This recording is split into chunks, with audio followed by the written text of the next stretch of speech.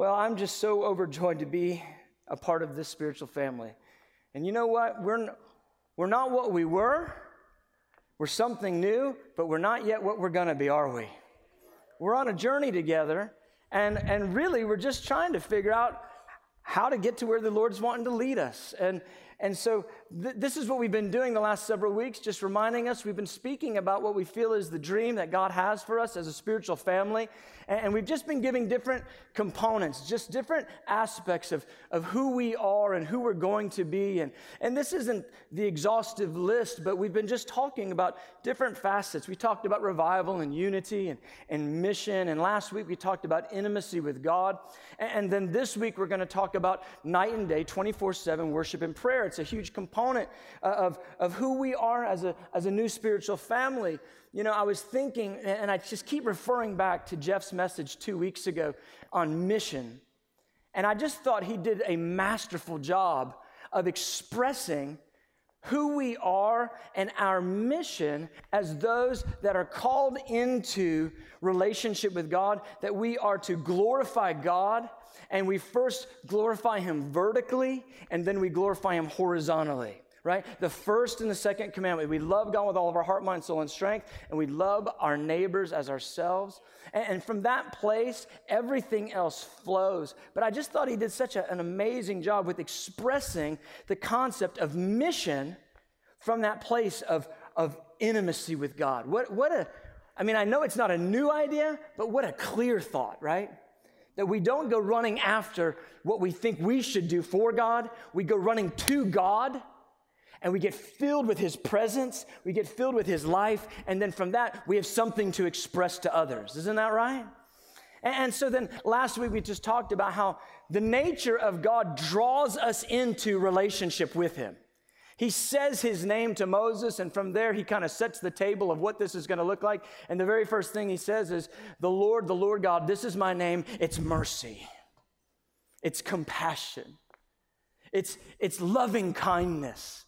It's goodness and it's truth. And this is who I am. I forgive iniquity, transgression, and sin. And for thousands of generations, I keep loving kindness. But I by no means clear the guilty. And so He sets the table with His nature, expressing it to us. So we're drawn into this relationship. Just think about this. You can't lose with a God who says, my name is mercy. My name is mercy. And how grateful I am that He didn't show up and say, my name is power, or my name is anger. He said, my name is mercy. Mercy means I forgive people who mess up. I go, oh, Lord, you've given me something to go on, that you like me. He goes, that's exactly right.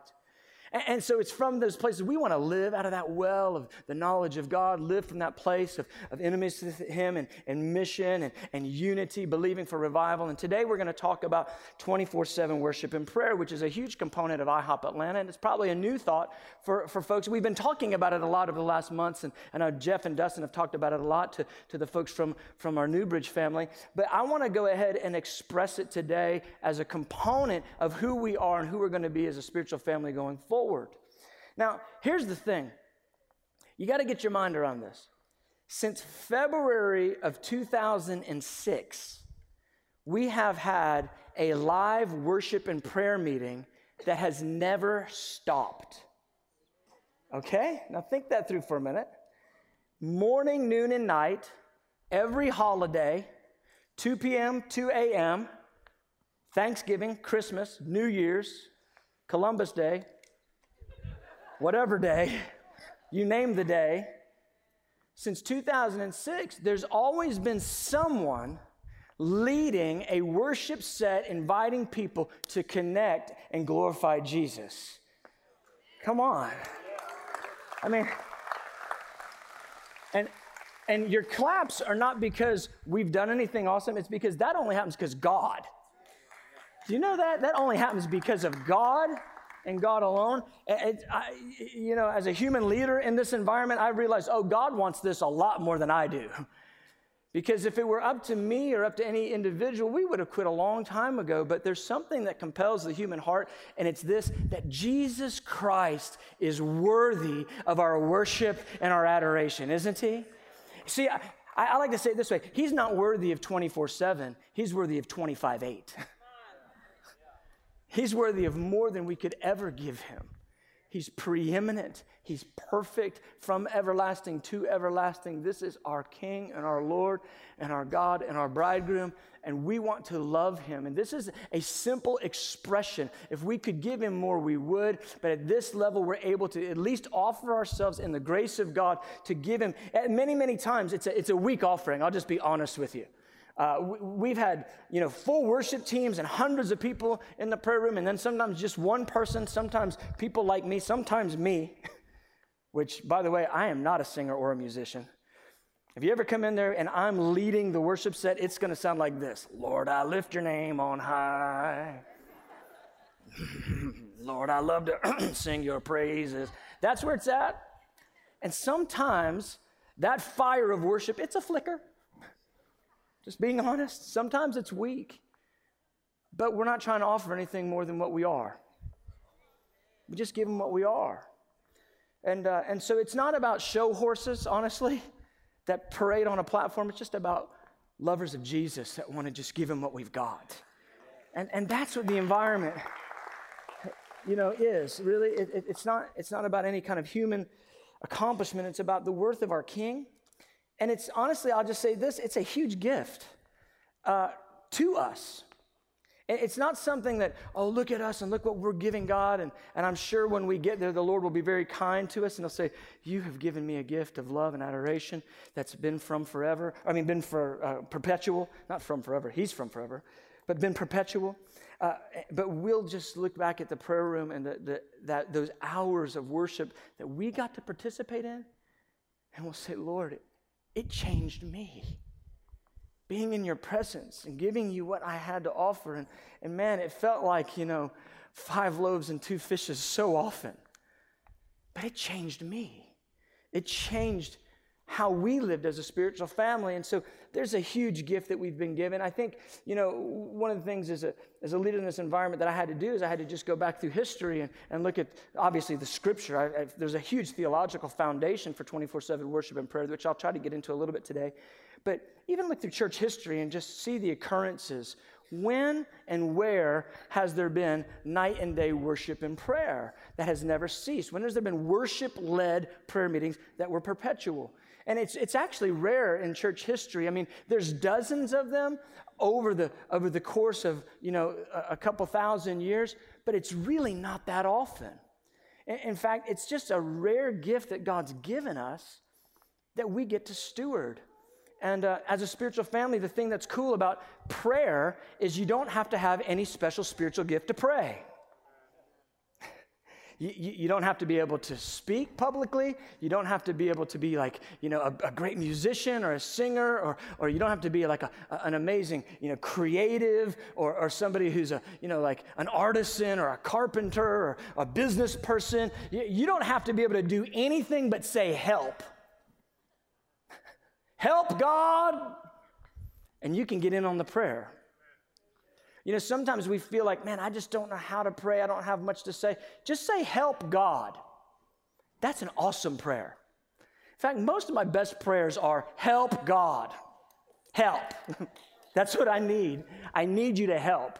It's really, when they said, Hosanna, come and save, that means help. Help, God. And so you don't have to have any special spirituality. You don't have to have anything unique about you. And I think that's why God created prayer, is he said, everyone in my kingdom can participate in calling on my name. And doesn't prayer put us in that place of we humble ourselves, say, we're not the answer, you are the answer. I'm not going to go after any human means right now. I'm going after the one who's got all the answers. Help! And then he does answer. And isn't it funny how we wait often until the last thing we do in a problem is we pray? We do all our stuff and then finally go, help! And then God comes in, we go, glory to God. But what if we started with prayer? What if we started with Jesus, started with help, Seems like a lot more of our works would be much more effective, wouldn't they? Well, that's where we're orienting from. In this place of continual worship and prayers, we're starting with help. Starting with help us, God.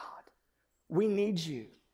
We're putting the first commandment in first place, and we're expressing it through a continual adoration and cry for God's help, for us, for our spiritual family, for the church in the region, the church in the nation, and the nations of the earth. Help, God. And from that place of leaning on Jesus in humility and crying out to God, loving him and crying out to him, it's from that place that all the works of the kingdom can flow. It's this rich soil, this fertile soil from which kingdom works can grow. So here's the thing. This idea of 24/7 prayer, it was never a man's idea. Even the historical accounts, it's clear that it wasn't any human being that came up with the concept. It was actually God's idea. And biblically, we can see that. It bears out very, very easily. So here's what I want to do. There's a verse coming up, Revelation chapter 4. I want to think about the place where the idea of ceaseless worship and prayer springs from, and that's the throne room of God. You know, God set up his throne room in a way that is the way that pleases him the most, okay? And in that place of perfection and beauty called the throne room of God, there is a continual worship refrain that never ceases and has continued since forever. And it's this extolling of the beauty and the majesty and the wonder of God. It's he is worthy, he is holy, holy, holy. And that worship refrain has continued for as long as the throne room has been there. And so I want to look at the verses, and it's from that heavenly place, that pattern of continual worship and prayer in the throne room, that we actually get the concepts that we see on the earth. So let's look at Revelation 4, verse 8. And I would encourage you to make Revelation 4 a hobby. Consider it, read it, go back to it regularly. If you're bored, pull out your Bible app and just read through it. It's such a powerful chapter that speaks to us of the image and the nature and the beauty of God. But let's look at this. Revelation 4, verse 8. It says, the 4 living creatures, each having 6 wings, were full of eyes around and within, and they do not rest. They do not rest. Everybody say, they do not rest. Day or night. That was good. That was a bonus. Saying, holy, holy, holy, Lord God Almighty, who was and is to come. Holy, holy, holy, Lord God Almighty, who was and is to come. And so I want to get you in the mind of this place. So the throne room of God, you know, John, here he is. He's on the Isle of Patmos. The Bible says he was there on the Lord's day, and he heard a voice, and he turned around, and he sees Jesus in his glorified state. And Jesus says, everything you see and you hear, I want you to write it down and put it in a letter and send it to the 7 churches of Asia Minor. And when he turned around to see the voice, he saw one whose face was shining like the sun in its strength, whose hair and his head was white like wool. He was girded around the waist with a band, and here he is, his feet are burning like bronze in a fire, and when he spoke, his voice sounded like many waters, and when he looked at him and he saw him, he fell at his feet as dead. And Jesus reaches over and he touches him. He says, don't be afraid. It's me, John. Everything you see in here, write in a book, send it to the churches. And so John's having an amazing quiet time, guys, by the way. This is like the best quiet time. And Jesus dictates these 7 letters to 7 churches, Revelation 2 and 3. And then Revelation 4, he says, a door opened in heaven. And he says, immediately I was in the Spirit. And John went from having his feet on the ground, having an amazing quiet time with Jesus glorified in front of him, to now blasting off through the door, and he lands in the throne room of God. He says, behold, one seated on a throne. He was like a jasper and a sardius stone. And there was thunders and lightnings. and voices coming from the throne. And around the throne were 24 thrones, 24 elders clothed and enthroned and robed. And there were 7 lampstands before the throne, and there were these 4 living creatures. And man, this place is a place of beauty and sight and sound and wonder and glory. And then the attention gets drawn to these living creatures, and one has this lion head, one has this ox head, one has this head like a man, and the other has a head like an eagle. And they're saying, holy, holy, holy. And they're covered in eyes. Eye. And you look at that and you go, that's weird.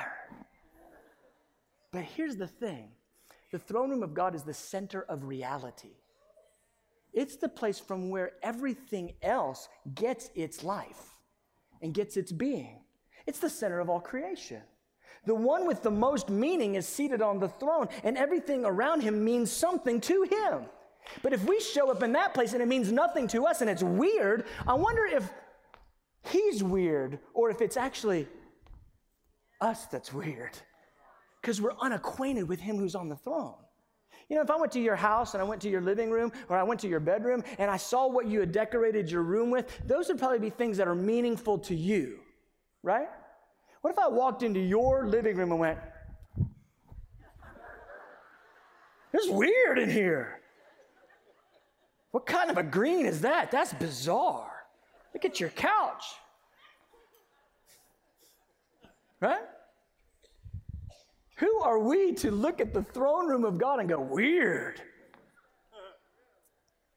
Maybe he's not weird. Maybe we're weird. Maybe we're distant from reality. Maybe the reality is him, and we're too tuned into us that we think he's odd. Maybe we should get more tuned into him so then the rest of our existence can make sense. Am I making any sense right now? And so the imagery all focuses in on these living creatures, and they're singing this song, holy, holy, holy. And we get this phrase, they do not rest.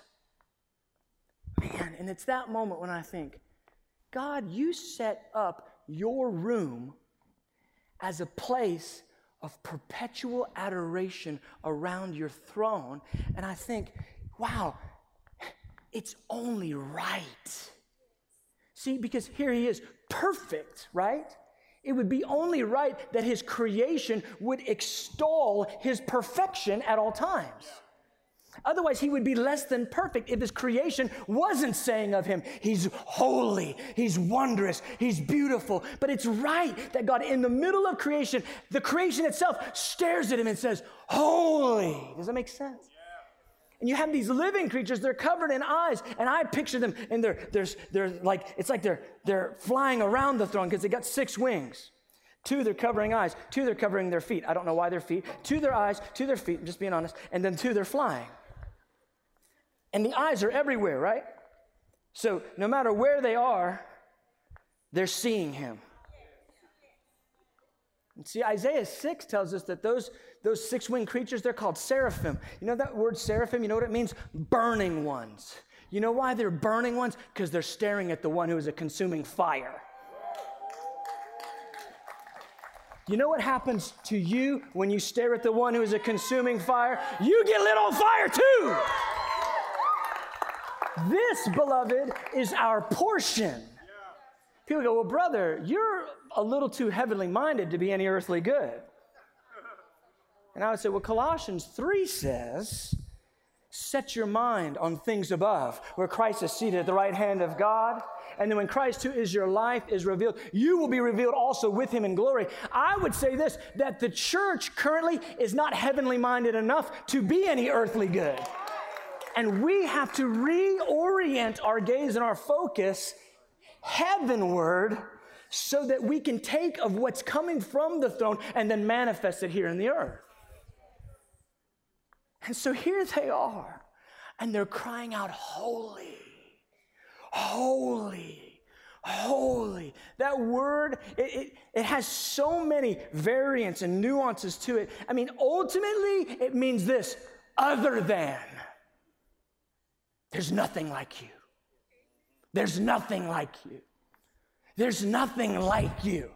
Now think about that. 6 winged creatures with a lion head, eagle head, lamb head, man head, covered in eyes, staring at the uncreated God and saying, there's nothing like you.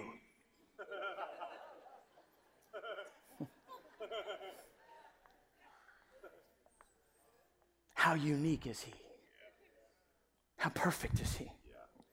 How wondrous is he? Holy, holy, holy. The refrain never stops. Holy, holy, holy. They never get tired. They never get bored. Watch this. You and I in worship this morning, it was precious, wasn't it? Wasn't the worship precious this morning? But, I mean, after a little while, it's like, man, how many times can we sing Reckless Love? It's reckless. I get it. I'm wrecked. You're wrecking me. Love is reckless. Your love is reckless. Glory. We get bored in a matter of minutes. Think this through now. Our frame is finite. We're staring through a glass darkly. We're on this side of time and on this side of eternity. And so we can't see through the veil really, but there they are with unveiled face, beholding the one who is a consuming fire, who's from everlasting to everlasting. And these seraphim, they never get tired and they never get bored because the one on the throne is other than. There's a term, a theological term, transcendent. Transcendent. Do you know what it means? There's nothing like you at all, anywhere. See, in all of creation, there's this sort of spectrum of things that exist. I mean, from the single-celled organism all the way up to like the lion, the king of the jungle, all the way up to, humans, right? And then even archangels, right? There's this spectrum of everything that exists. But here's the thing. With God, there's this entire spectrum of all creation, all the animals, all the vegetables, minerals, all of that stuff. And then there's an infinite chasm.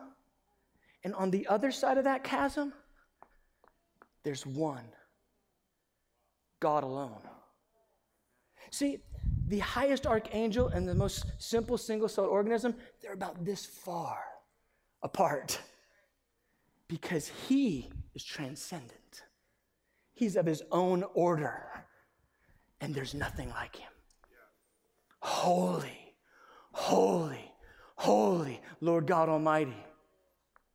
When we go back and look at Isaiah 6, and it's the same angels, and they're the same seraphim, and they're saying the same song, they're staring at the same God, and you know what? They're back there, and they're saying, holy, holy, holy, and it's hundreds of years earlier. It's hundreds of years later, holy, holy, holy. They're not bored. They're not tired. Why? Because it's infinitely true that he's other than anything else in creation. Amen. It's infinitely true that he's pure, that he's beautiful, that he's wondrous, that he's marvelous, that he's magnificent. It's infinitely true that he's God and there is no other. Holy! You see it? It's only right. It's only right for that place to extol and worship the beauty of majesty, the beauty of holiness. And so it's from that format that the concept of 24/7 prayer even comes. It's not a human idea. It's a heaven idea.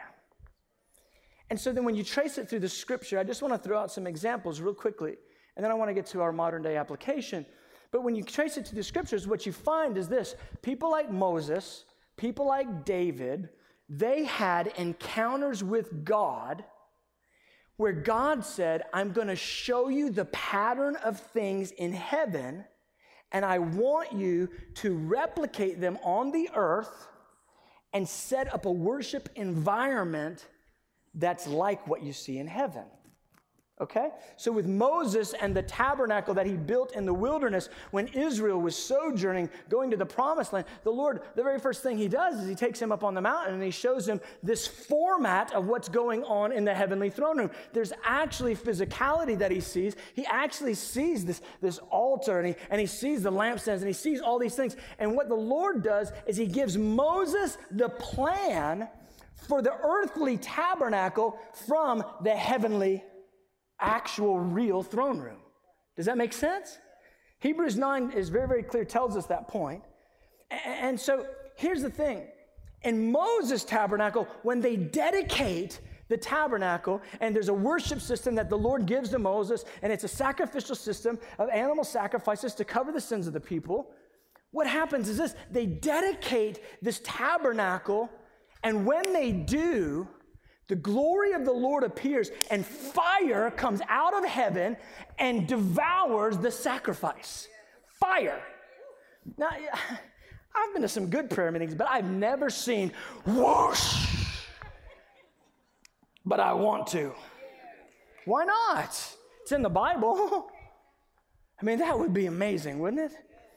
Fire falls from heaven and it devours the sacrifice. Well, that fire keeps burning. And then here's what happens. The Lord ordains that the priests, the human ministers to God, they're men that minister to God on behalf of men, and they minister to the people on behalf of God. The priests, they are to keep the fire burning night and day. It's never to go out.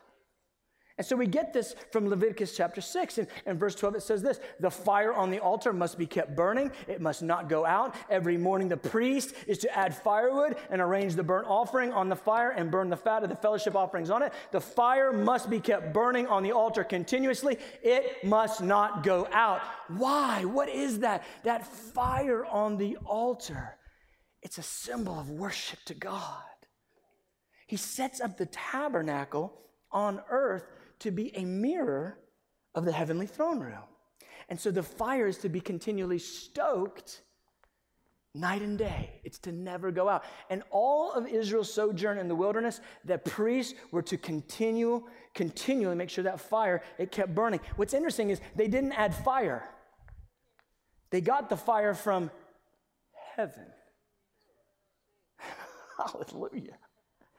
Don't you know you would approach that fire pretty interestingly? I mean, you bring the wood, you're like,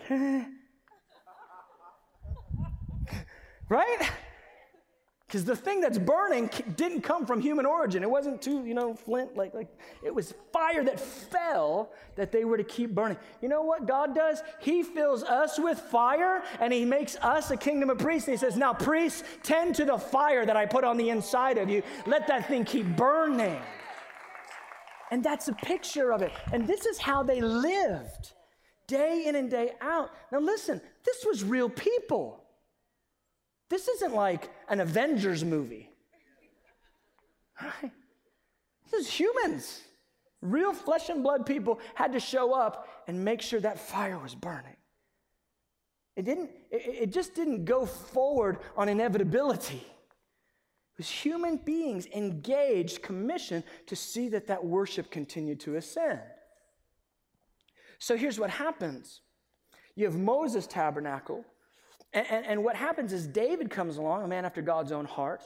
And several weeks ago, I preached on a Wednesday night, and I talked about the process that David had to go through to get to where he actually developed 24/7 worship and prayer. But David has this commission from heaven that he's supposed to set up not just a fire burning and a sacrificial system, but he's actually supposed to set up singers and musicians who are worshiping the beauty of holiness. Do you know where David got that idea? The same place that Moses got it. The Lord took David into an encounter, and David saw a heavenly picture. It's fantastic. So David gets the Ark of the Covenant, sets up a tent, and they get the singers and the musicians. He had 288 trained prophetic singers and musicians. By the way, if you don't know where our notes are, you can just go to mynewbridge.church, and it's right there. This week's sermon, the notes are all online. You can just check them out, and all this is in the notes. But what David had was 288 live trained prophetic singers and musicians who, what they did was they had shifts every single day, had an hour-long shift for 24 hours, and they continued ceaselessly before the ark. They were led by Asaph, the chief song leader, and they worshiped the beauty of holiness before the ark of the covenant where the glory of God was resident. Most people don't recognize that that was the center of David's kingdom. And once David set up the ark of the covenant with the 24/7 worship around it, God gave him dominion. There's something about when the people of God center themselves and worship and adoration of God, the manifestation of the kingdom flows out effortlessly. It's the whole mentality of abiding. I'm just going to give you a side journey for a minute. John 15, you know, Jesus didn't teach quiet times. He taught abiding. He goes, if you abide in me, my words abide in you, ask what you wish, and it'll be done for you. Here's what happens. See, as you abide in God, it's like the branch and the vine. The branch is abiding in the vine. The branch doesn't have to struggle to produce fruit. Have you ever seen like a fruit tree and you walk past it, there's no fruit on it, but you see the thing and it's like, and finally a fruit pops out? You ever seen that tree? No, because that tree doesn't exist. Because a fruit tree that's rooted in the soil that's getting nourished, guess what it does? Boom, it produces fruit. And that's what Jesus said in John 15. If you abide in me, my words abide in you. Ask what you wish, it'll be done for you. He goes, you'll bear much fruit. By this, everyone will know you're my disciples. There's this reality of abiding in his presence, abiding in the intimacy that we have, the internal Holy Spirit residing in us. We flow in intimacy with God, and fruit happens. Everybody say fruit happens. That's better than that other phrase, that cuss word. This is fruit happens. Glory to God. When we abide, fruit happens. And this is what was going on in David's kingdom. He had a whole centerpiece, all centered on worship, abiding in the presence of God. And there from the kingdom of Israel, they were conquesting and they were taking over. They were prospering. Fruit was happening. Dominion was happening. So then we get to Solomon, see, because David, he looked at his tent, and he's living in a palace, and he looks at the tent that he put God in, and he says, man, I'm living in a palace, God's in a tent, this is not okay. And he goes to build God a temple, and the Lord says, no, David, you can't build me a temple. He goes, because you're a man of war, your hands have blood on them. But what you can do is your son will build me a house. And so what David does is he stores up his whole life for Solomon to enter into the inheritance, and Solomon builds God a temple. And what Solomon does is he takes the Moses sacrificial system of the tabernacle, the David sacrificial system of the tabernacle of David, puts it together in one, and that was Israel's temple worship. It had night and day worship and prayer with the sacrificial system. That's what was going on throughout the entire Old Testament. Now, when Israel backslid, you know what they would do? They would quit worshiping God night and day. And then when they had revival, 7 different kings that had revival in the Old Testament, when they came back to God, you know what they would do? They would figure out what the law said, they'd get the Moses sacrificial system back going, and they would get the night and day worship going according to the order of David. You can read it. It's all in the Bible. I wrote a little book called Unceasing. It's all in there. It's the easy version. It's like the 200-page book. You can get it. But so here's the thing. This was the pattern for God's people all through the Old Testament. And so then fast forward, Jesus comes on the scene. And when Jesus shows up in this rebuilt temple, and then it had been, there are additions added to it by Herod, Jesus shows up. And at the beginning of Jesus' ministry, John chapter 2, he shows up, he goes, guys, where's the prayer? My house shall be called a house of prayer for all nations. You're making it a den of thieves. John chapter 2. And so here's Jesus, and when he shows up in Jerusalem, the biggest issue on his heart is, where is the continual adoration to my Father? You've got the form right, but where's the heart? Can you imagine? Here comes Jesus. And when you read John chapter 2, I'll just fill it in a little bit for you. But when you read John chapter 2, Jesus goes in, and then he goes out of the temple, and he comes back with a whip. I want to propose there wasn't a whip store just outside the temple. He went in and was like, what in the world? They've made this commerce. This is all about religious spectacle. This is not about what it's supposed to be. I'll be back. He walks out. And if you've been to Jerusalem, if you've been to Israel, then you know they have these trees that are the what are those called? Branches? Those things? They're all very wispy. You can take those things down, and if you get like 4 or 5 of them, then you wrap them together, you end up with a nice whip. So our Jesus, break. He's breaking off the branches. He is making his own whip. He walks back in with the whip, and he's like, and the disciples are like, Jesus? I never seen you like that before. You all right? And our Jesus is physically swinging the whip so much so that he is driving animals out of the temple courts. He is grabbing tables and flipping them. Our Jesus. I've been to that temple court. If money hits the ground, you hear it like all the way across, and he's throwing all the money on the ground. He's opening the cages. The doves are flying. He's swinging at people and driving the money changers out of the temple. You never see Jesus get physical with anyone in his entire earthly ministry except for over this issue of where is the prayer? That's when we see him actually get physical. Think about that for a minute. He said, I only do what I see my Father do. And I only say what I hear my Father say. Fast forward, it's 3 years later, end of Jesus' ministry. So he starts his ministry with that in John 2. Matthew 21, end of Jesus' ministry.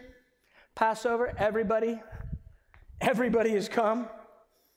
Verse 12, Matthew 21, then Jesus went into the temple of God and drove out all those who bought and sold in the temple and overturned the tables of the money changers and the seats of those who sold doves. And he said to them, it is written, my house shall be called a house of prayer, but you have made it a den of thieves. He does the exact same thing 3 years later. Think about this. There's the money changers. They haven't changed their ways. Nobody's repented. The temple worship is going on just as it was. No prayer. It's all about commerce and religious spectacle. Think about that. It's about money and a religious show. And Jesus shows up. And think this, in my mind, I just kind of try to play out the narrative. I can just imagine you're a money changer. And there he is. And the money changers are sitting around there going, remember that crazy prophet guy 3 years ago came in here whipping everybody? Man, I lost all my doves on that day. Drove my cattle right. I was crazy. Man, that guy was crazy. Yeah, just a religious fanatic. I mean, we've got a good thing going here. Nobody like that's going to stop where we're going. We were upcharging these people on this money changing for these festivals. We were making such a good turnaround. This is my livelihood. I mean, God would want me to make a good living for my children. And they're justifying that. I can imagine they're just reminiscing. Remember that crazy prophet? And they turn and look, and there's Jesus again. I'm back. He does it again. Overturns their tables. It's him. No. You've made my Father's house a den of thieves. You knew my house should be called a house of prayer, but you've made it a den of thieves. And even those words, when I hear them right now, there's just a conviction and a sting on them, isn't there? And I go, Lord, may it never be that which you desired to be an atmosphere of devotion and love and worship to you turns into a human event of money and spectacle. May it never be. And I think about that, so I don't know how you guys do, but I always just put myself in the story and I go, God, I must be the most silly person on the planet, because not only do we try to do worship and prayer, we named the ministry House of Prayer. Like, I must be like really on the verge to name the place International House of Prayer, because if we're not doing it, and I get to show up to you and go, yeah, my ministry is called International House of Prayer, and he's like, yeah, I was wondering where the prayer was. Because even in a format, even in 24/7, you can be going through the motions without a heart that's alive in God. No, beloved, isn't that our challenge? That we get professional at doing church. We get professional at doing services. We get professional at going through the motions. But what's in here? Man, is it on fire? Has the priest been tending the fire? When we're together, is it a corporate environment where fire is burning, where incense is arising? Because, beloved, he's coming back for a bride who's spotless and who's white. You get that, right? He's not coming back for a bride that looks like the world. He's coming back for a bride that looks like himself. No, beloved. When I see Jesus and he's getting serious about this issue of worship and prayer, I go, God, I don't want to name that we're alive, but we're actually dead on the inside.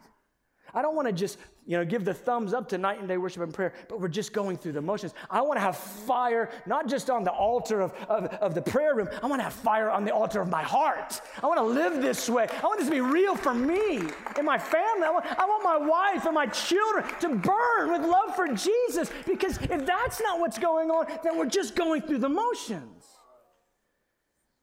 And there's a tremble in me that we would love him in a manner that's worthy of him. That we'd really love him. Isn't it interesting when you read 1 Corinthians 13? They point, the conversation, you can give all your money to the poor, but if you have not love. They point to this issue of this burning fire of love in the heart. There's a ton of religious works because it counted for nothing, because your heart wasn't inflamed with love.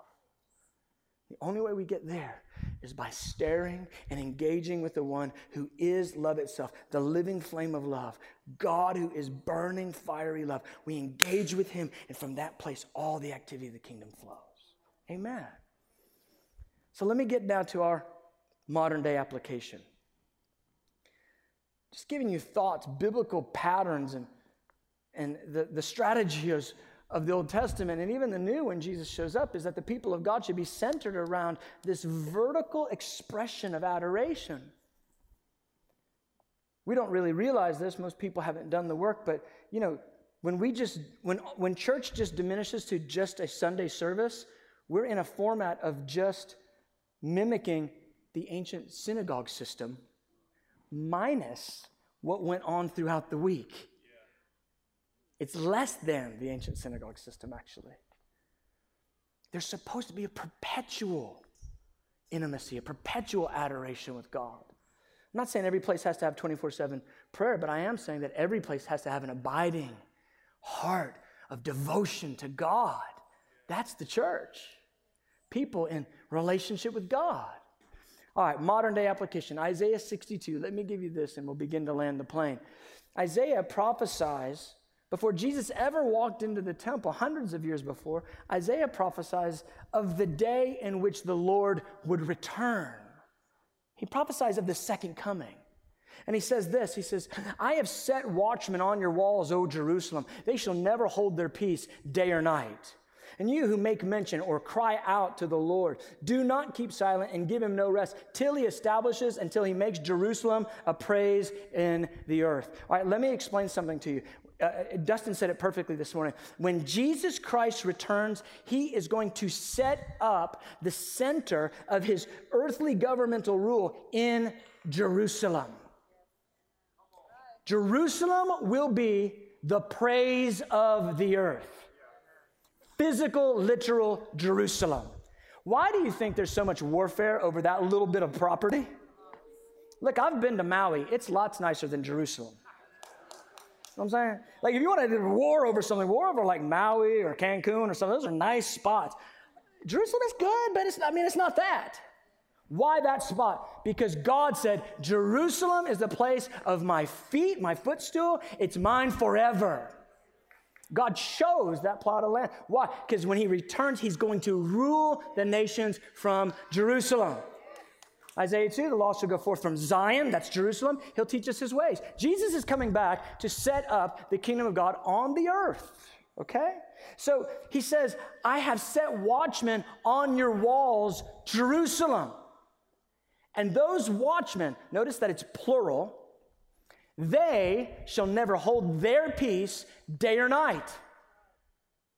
And he goes, you, talking to the watchmen, you who make mention of the Lord, who cry out to the Lord, give the Lord no rest and do not be silent until he makes Jerusalem the praise of the earth. What's he talking about? Until the Lord Jesus returns, and Jerusalem is the center of his government on the earth. Let me tell you something. Jerusalem isn't the praise of the earth because all Israel gets saved. Jerusalem is the praise of the earth in that day because the praiseworthy one will dwell there. Are you hearing me? So here's the deal. Isaiah prophesies of a season prior to the Lord's return, and he says, it's already been done.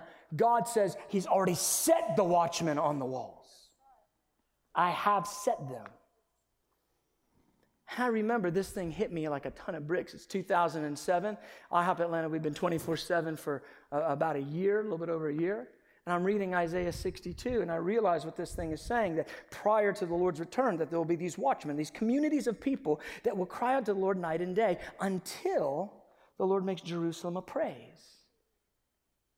And you ever had that moment where you're reading the Bible and the verse, it starts messing with you? It's like it's alive or something. Because it is. Hebrews 4, it's a living word. And it's like, man, this verse is like something. It's like, I've read it a bunch, but man, it was like speaking to me. And then I realized, wait a minute. We're 24, and it was like, we were like over a year into it, and I'm like, this should never have happened. I mean, 24/7 prayer is hard. It's way harder than running like a 24-hour Waffle House. It's way harder than that. Like, this is hard. Oh, do it on missionaries in America. Get people to raise their own support and invite others to support them to pray night and day. Try that one. People look at you like, what? You want me to give you money to pray? Tell you what, go home for free, pray by yourself. How about that? I mean, it's just like crazy, right? And so the thing goes, it's like I'm almost 18 months in, and I go, man, wait, God wanted this more than I did. God wanted this more. And I'm reading this passage, and I go, oh my gosh, this isn't a passage that I just like. I like what it's about. I realized, this passage is about what I'm doing.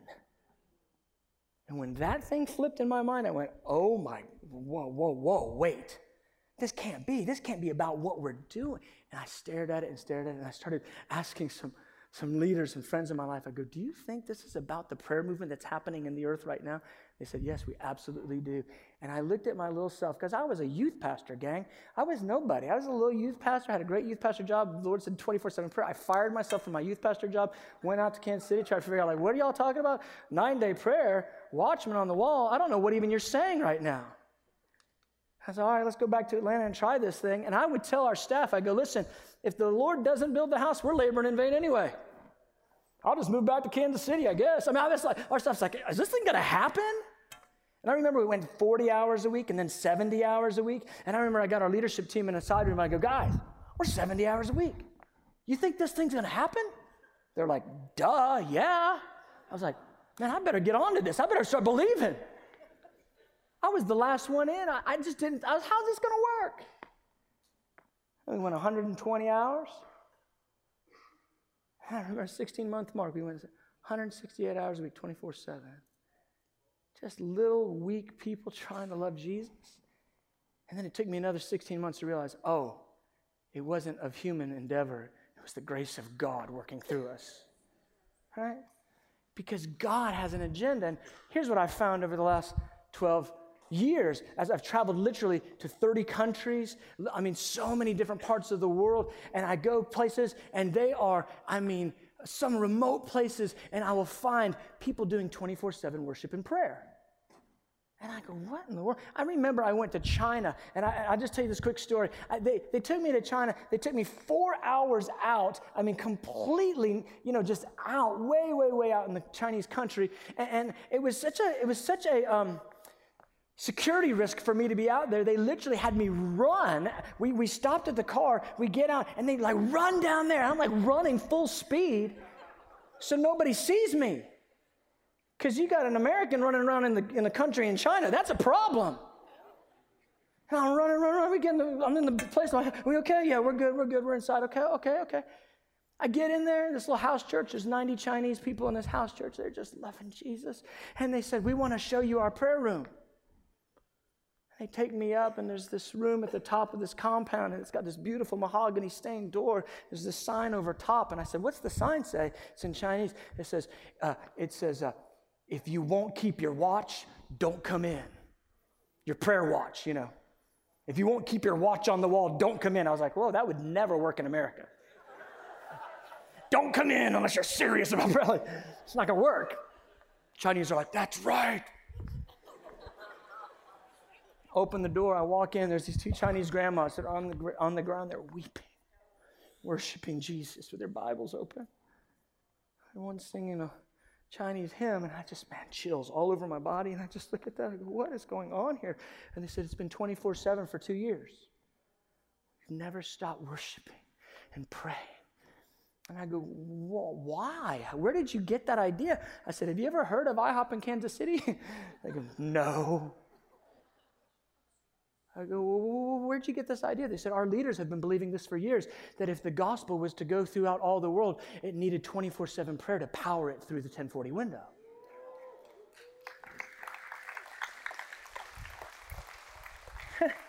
I'm going to tell you, it was one of the most humbling, more than humiliating moments of my life as I walked into this place. These 2 grandmas, and they see me, this young American guy, and they look up at me, and they say, pray for us. Pray for us. I go, pray for them? Oh, I need them to pray for me. And I prayed for them just out of honor, and then I got on my face and said, please pray for me. And I began to ask the pastor of that local assembly, I said, what's going on with this 24/7? He goes, oh, we have 24 churches in our network that are all 24 hours a day. Worship and prayer. Guys, wherever I've gone, and I checked back with the senior leader of that church network of 7 million people about 3 years ago when my wife and I were in China again, and I said, I had heard that you had 24 churches that were 24/7. He goes, oh, it's 47 now, brother. 47 24-hour-a-day houses of prayer. But wherever I've gone, the Middle East, closed countries, we have a team in a Middle Eastern area that I can't even mention because the security risk is too high. And there are 60 churches that want 24-hour-a-day prayer in their city for the gospel to go forth with power, for Jesus to be exalted. Africa, wherever we've gone, there are people that are hearing the sound of the Holy Spirit. We sang it this morning, Jesus is coming soon. Now, either that's a slogan or a little Christianese, or we really believe it, that he's coming back. And I'll tell you this, he is coming back. And what's he doing right now with this 24/7 worship and prayer? I know exactly what he's doing. It's like when somebody gets in your car, they start messing with your radio. He's changing the channel of the worship environment of the earth to a station that he likes. On earth as it is in heaven. He's changing the channel because he's getting ready to come here. He's taking the atmosphere of the throne room and he's releasing it on the planet. Oh, beloved. Listen. You don't have to be a singer or a musician. I'm not. Just honest. I'm like, Lord, I'm not. But it's the most beautiful thing that it doesn't matter what your gifts are. You can sit in a room in a corporate gathering like a Joel 2 style solemn assembly, and you can sit together with other believers and go, Jesus, I love you. You're worthy. Help. Help. We're crying out for your help. We're crying out for you to come. We're crying out for you to touch the church in this region. Let me tell you something. I used to think before when I was in ministry that I loved the church. I didn't love the church. I loved my church. You know what? I love our spiritual family, but I got to tell you something. I love the church now. You know why? Because I pray for us all the time. And whoever they are over there and whoever they are over there, it doesn't matter to me. If they love Jesus, I love them. That's my family. I mean, 12 Stone right there. We love those guys. We just met with their leader. We love those guys. We just said, man, we just want to be your friend, man. We just want to pray with you. We love you. I don't care, Baptist, Methodist, AME, Kojic. I don't care. Pentecostal, charismatic, non-denominational, don't know what you are, house church. I don't care. Episcopal, Catholic, if you love Jesus, we love you. Why? Because Jesus is coming back for a bride. Come on now. And so here's it for us.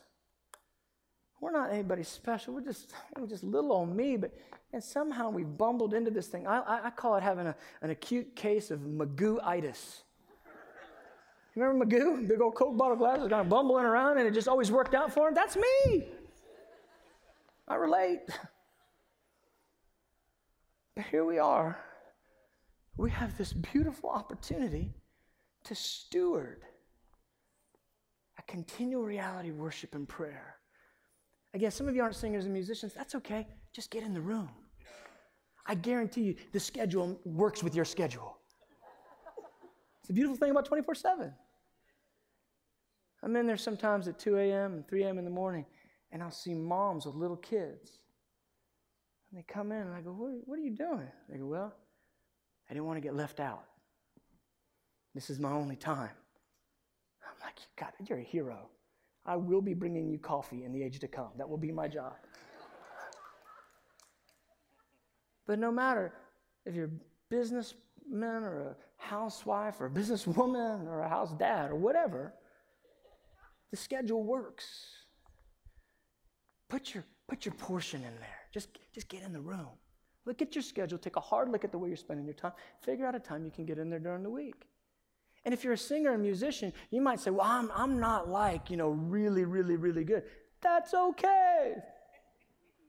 Can you say Jesus? Because if you have a portion of giftedness, we can use you. And you can let your gift flow and shine before the Lord in the place of worship and prayer. Amen. Because everything is always worship-led, so we always need people that are gifted in some way or another. Amen.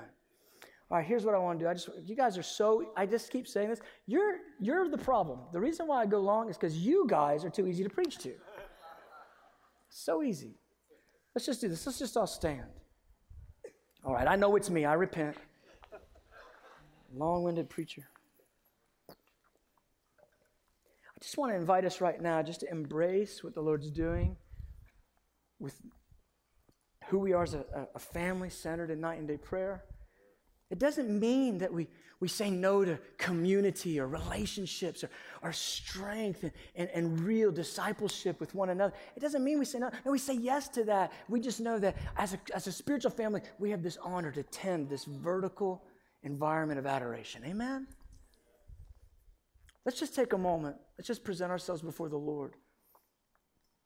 I want to pray, and this is just an opportunity for us just to say yes to what God's done. And for those of you that have been apart forever, you can just in your heart just sign up again. And for those that this is a new thought to you, you can just say, yes, Lord, I'm in agreement with what you're doing. And maybe you don't even know what that looks like, but for some of us, we just got to take a look at our schedule, look at our time, and figure out when we can get in the prayer room. So, Lord, here we are. We love you, Lord, more than anything. We love you more than anything. And Lord, we're grateful for the spiritual family you're making of us. And so, Lord, I'm asking right now that this vision, this mandate of night and day prayer, that it would just really seed through our whole spiritual family.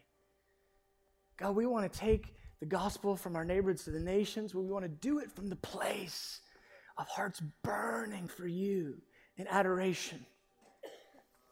And Lord, so corporately, God, right now, we just want to say yes. And I would just want to invite you in your own heart. We don't have to come forward for this, but just in your own heart, if you just say, Lord, I agree. I say yes. And for some of you, you say yes again. But I just want to invite you in this moment, just between you and the Lord, just your own way. Say, Lord, I agree. You're worthy 24/7.